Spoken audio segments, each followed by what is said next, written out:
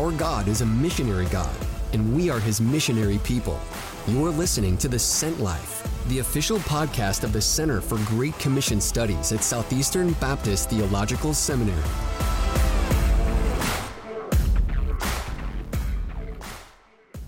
So thank you so much for joining us for this episode of our podcast. As we think about our lives on mission, and we think about God's mission as it expands around the world, there are a couple of questions that really haunt us as missiologists and haunt us as Christians. And one of those is, what happens to people who never hear about Jesus? Is there any possibility at all that people who don't hear about Jesus can somehow be made right with God? And that really is really an issue that presses us and presses in on us. And today we have in our studio with us Dr. Steve Mckinion.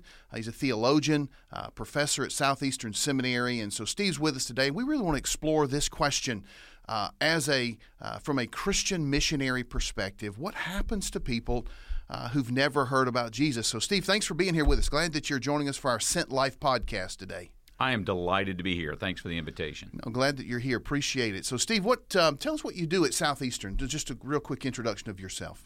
I teach systematic theology and some historical theology as well. My training is really in early Christianity, the ancient church, patristics.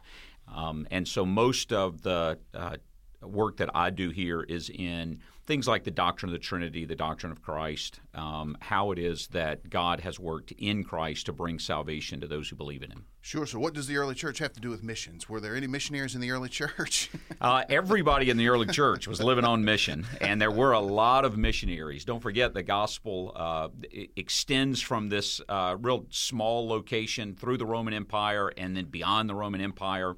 And the church was regularly sending missionaries out to the unreached areas, to barbarian areas, dangerous places, planting churches and reaching people with the gospel. Good. So there's not anything new, right? So nothing new. What Christians have been doing forever, they were always doing forever. What we're doing today. That's right. Hey, so Steve, as we talk today about missions, the real theological, missiological question that we're asking deals with this real pressing matter, and I think it's both emotionally pressing and theologically pressing. What happens to people around the world who've never heard about Jesus? Because we know if statistics are right, there are literally millions of people around the world who will be born, they'll live, they'll die in areas and places where they are, because of political oppression, because of religious, majority religions, they just never hear about Jesus at all, or they don't hear about Jesus in any adequate way. And the question is, what happens to people like that? So I'm going to quote for you by a theologian, Clark Pinnock, from a book called Through No Fault of Their Own. And I just want to read this to you. He's a theologian, and what's your response to Dr. Pinnock's quote here? So Dr. Pinnock writes this. He says, "Surely God's goodness and justice imply that God will not expect people to invoke Jesus' name who cannot possibly do so, since they are ignorant of it from no fault of their own. Surely we want all to confess that God is the rewarder of those who diligently seek Him in whatever ways they can." Is there a theological response to that question? Is Clark Pinnock right that it doesn't matter if you've ever heard of Jesus as long as you do something? What do we learn theologically? Does the early church speak to this at all? How can you give some help to folks today who are thinking about mission and really thinking about the plight of people around the world? So Christians have and theologians have tried to deal with this issue from a number of different standpoints and perspectives, recognizing it is very emotional. No one wants to imagine that there's a person who was born and who lived their entire life and who died at the end of a long life where they cared for people and loved their family and raised their kids and cared for their grandkids, and at the end of that they spend eternity separated from God simply because no one ever shared with them the gospel of Jesus. And I think there are a number of issues, non-emotional, that we have to take into consideration. Okay. One of those is there's no guarantee that just because someone hears the message of the gospel that they're going to respond. Right. And so to even present that as the only reason that these people who've lived this life that they've lived but have never heard about Jesus, the only reason they don't become Christians is because they've not heard the gospel, flies in the face of reality. Right. Because Here in our own context in America, there are tens of millions of people that have heard the gospel that still haven't responded in faith. Right. So there's no guarantee just because you hear the gospel you will respond. And so what theologians, many of them have done is to say, well, salvation doesn't require that you profess faith in Jesus. That you don't have to have a personal faith in him or to name the name of Christ. And so it's Pinnock is intentional by saying in that statement, God wouldn't require that you name his name. Oh. It's the idea of the anonymous Christian, kind of a sense that people are saved by Jesus, just not by faith in him. Oh. So they would still see themselves as acknowledging Jesus is the only way to salvation. It just doesn't require personal faith. Now, the problem with that is that the Bible is replete with this message that says, in order to be made right with God, that you have to confess this triune God who is Father and Son and Spirit, Jesus being the incarnation of that Son. And so the saving confession is belief that Jesus is the Son of God. And so what I think as evangelicals we want to do is to think in terms of salvation not as a process, like God put some plan in place and he said, all right, this is going to be this cool plan. There are going to be 7 billion people, and the only way to be saved is to say this one word or to say this one name. But instead to think of it as relationally, the way that Paul does in Acts 17, that when God created Adam and Eve, they were the only human beings on the planet, and he had a relationship with them. Romans 1 says that they knew him. Nonetheless, despite the fact that they knew God, they still sinned. And as Romans 1 says, when all of these people who knew God were given an opportunity to act in the way they wanted to act, they became idolaters. Wow. And so you have this from the very beginning in Genesis 1 and then again in Genesis 6 to 9 with Noah and his family. There were 2 times when every person on the planet knew God. These 2 families, every one of them knew God, yet still they became idolaters. And the Bible says because of their heart, they have a heart of stone as opposed to a heart of flesh. They don't have the Spirit. Even Adam and Eve, when they were in the Garden of Eden, nonetheless chose to sin and disobey God. So there's just no guarantee that by sharing the gospel with someone, they're necessarily going to become Christian. The history of the Old Testament, then, is that as these nations dispersed, they all had knowledge of the one true God, this God who becomes incarnate as Jesus. This is the story of the Bible. The story of the Bible, that all human beings. So the story of the Bible is not this one little group of people known as Israel, and then Jesus plops down in the middle of the land of Judea or whatever. It instead is the story of all human beings at one point knowing God and still becoming idolaters, still choosing to not trust him, to not obey him, to not follow him, etc.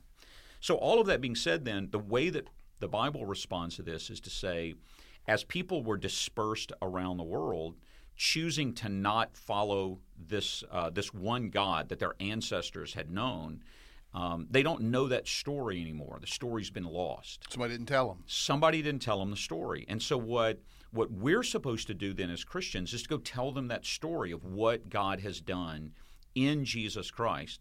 And it's the God that their ancestors going far back, they knew who this God was. They knew the story.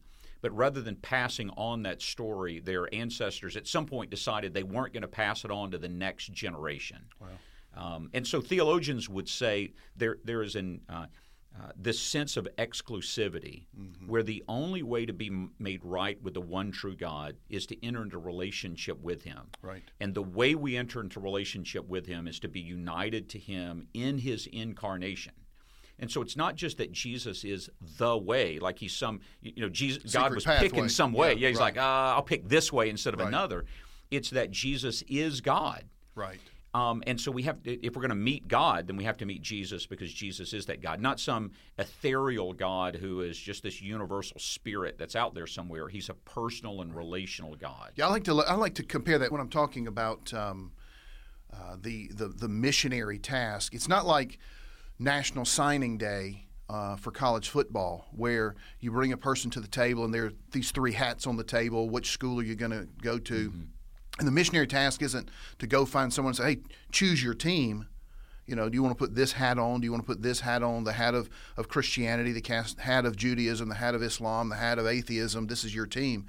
But rather it is this, there's a God in the universe, and he's calling you into relationship with himself. And so really the missionary mandate, the missionary message is, hey, come be in relationship with the God who is your creator. Right, and this God isn't new on the scene.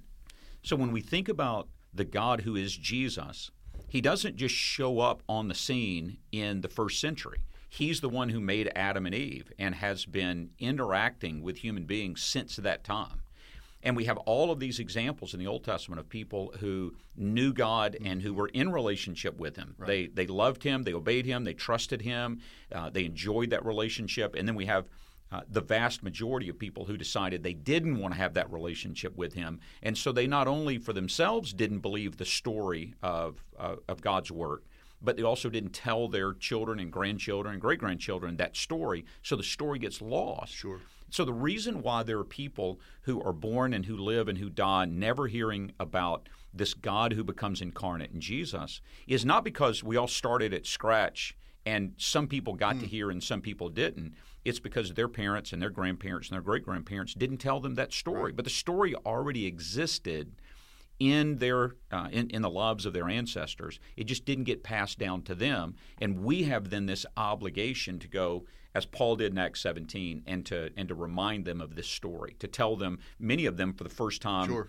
in that generation, of the story that the previous generations didn't tell them. So it seems to me that we're kind of at a crossroads here, and really we answer the question. I think theologians can be helpful here as we think about missions. We almost as we think about God and his sovereignty and God and his love and desire for people to come know him, we could either depend on, and maybe Pennick and others say, well, there's this God of the universe, and he can reveal himself in any number of ways, maybe through the religion of a group of people or through their good intentions or through their conscience, and that brings them to saving faith in him.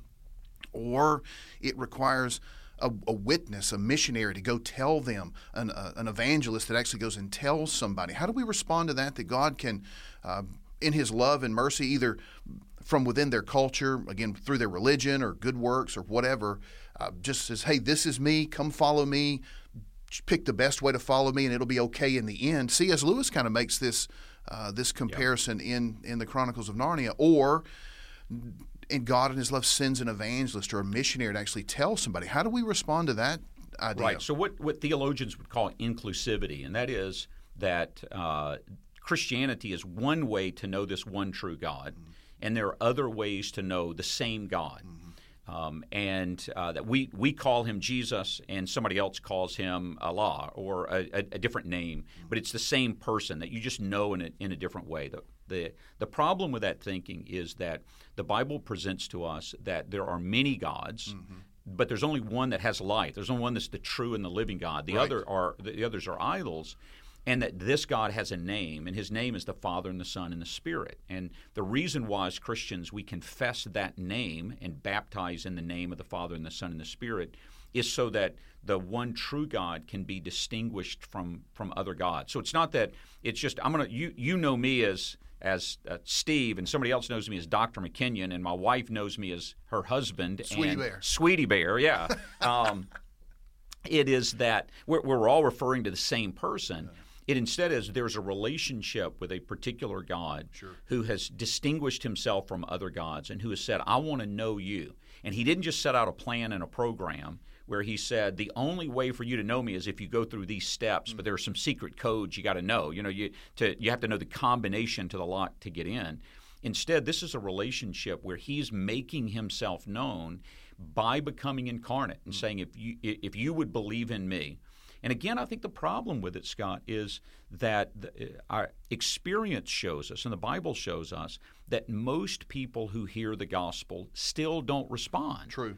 That the problem is not one of ignorance. It's one of our heart, that we desire selfish ends and means to those ends. And as a result of that, even those who hear the gospel, the vast majority of them don't respond to it. So it can't be just a problem of ignorance, and it can't be that God's not merciful or just simply because someone else doesn't tell you about him. God has made human beings to be free moral agents. And as Pinnock and others point out, that freedom allows us to make these decisions. And so inclusivists can't have it both ways. They can't have it as you're responsible and God's responsible. That's a good point. Where it is, God needs to leave me alone, let me decide what I want to do. But then when I decide the wrong way, somehow that's God's fault as well. Either God gives us the freedom to tell our kids and grandkids and our culture the story, or he doesn't give us that freedom. And we can't have it both ways. Right. I've often said if a person could be made right with God through ignorance, then the most wicked thing that a person could do is to tell them about Jesus. That's right. I had a conversation with a pastor that had retired, and he essentially said that the biggest regret he had from ministry was going on mission trips because before, when people had never heard about Jesus, they weren't responsible to believe in him. But once he told them about Jesus, now they're condemned. Wow. And it's just it's a misplaced sense of what God is doing with the gospel and what God is doing in the gospel to even think that way. Because what God wants is relationship. This is not transactional. Right. God doesn't have a code that you've got to respond with. This sense that God is sitting up on a throne and people in cultures where Jesus isn't named are going to die, and he's standing there and says, do you know the secret code to get in? That perspective on what God is doing is misplaced. Right. Instead, the perspective is God is pursuing out in the world people to have relationship with them. And the means by which that happens is people hearing about that pursuit. And the missionary task is to go and announce to people, this is what God has done in order to know you. Believe in him. Trust in him. Yeah, so as Christians, we can't just sit back and say, hey, I'm going to let God do all the work. There's a requirement and a need for the evangelist and for the missionary. That's right. Romans 10 makes this abundantly clear that the only way people can enter into relationship with someone is to meet them. Right. And, it could possibly be that in some cultures there's an arranged marriage where somebody says, you're now married to that other person, but you never will meet them again. But it's not much of a marriage if you've never met them. There's no relationship that's there. Right. It may be on paper that you're related, Sure. but there's no genuine relationship unless you meet them. And in the Bible, the place where we meet God is Jesus. He is, Jesus that is God coming to dwell among us. And so if people want to meet God, then they have to go to Jesus to meet him. And we become the vehicle by which they're introduced to Jesus. And it's the way that just like you might introduce me to one of your friends, it wouldn't be fair in some people's thinking that I would miss out on a friendship with somebody else because you didn't introduce me. But the reality is I would miss out on that friendship if you didn't introduce me to them. And the same thing's true with God, that we're introduced to him by those who are missionaries and evangelists that share this great story. So in our world, statistics tell us there are almost 4.5 billion people that live among what we call unreached people groups. That is, people who have very limited access to the gospel. So is there any hope at all for people right now who live with a limited access to the gospel? And the hope is access to the gospel. Right. As people have spread around the world historically, technology as well has made the availability of the gospel greater than any other time in human history. Not just because, as it were, the world is flat. We can get on an airplane and be anywhere in the world in a couple of days. I mean, it's not flat like Columbus used to think it was flat. Not that kind of flat. Okay. That's right. I'm not that kind of theologian. It is our access to people is readily available, whether it's technology or in person. And what we have to do as Christians is to find ways to announce to people this good news, because we're not giving them a secret code that gets them into heaven one day. What we're doing is telling them that this God who has made them and made all of humanity has come to make himself known to them, and all they have to do is receive. But of the other 3 billion people that are in places where the gospel has been shared, less than a third of them have responded to that gospel in faith. Right. So, again, it's not a question of ignorance or of access.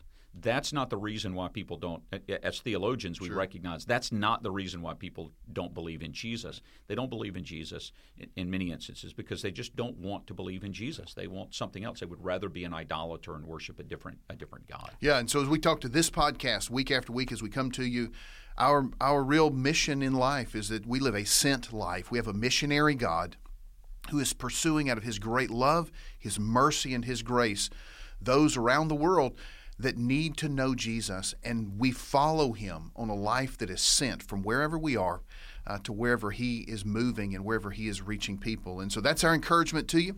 We're coming to you live from the campus of Southeastern Seminary, from our studios in the Center for Great Commission Studies, and we appreciate you being part of this podcast today. Until next time.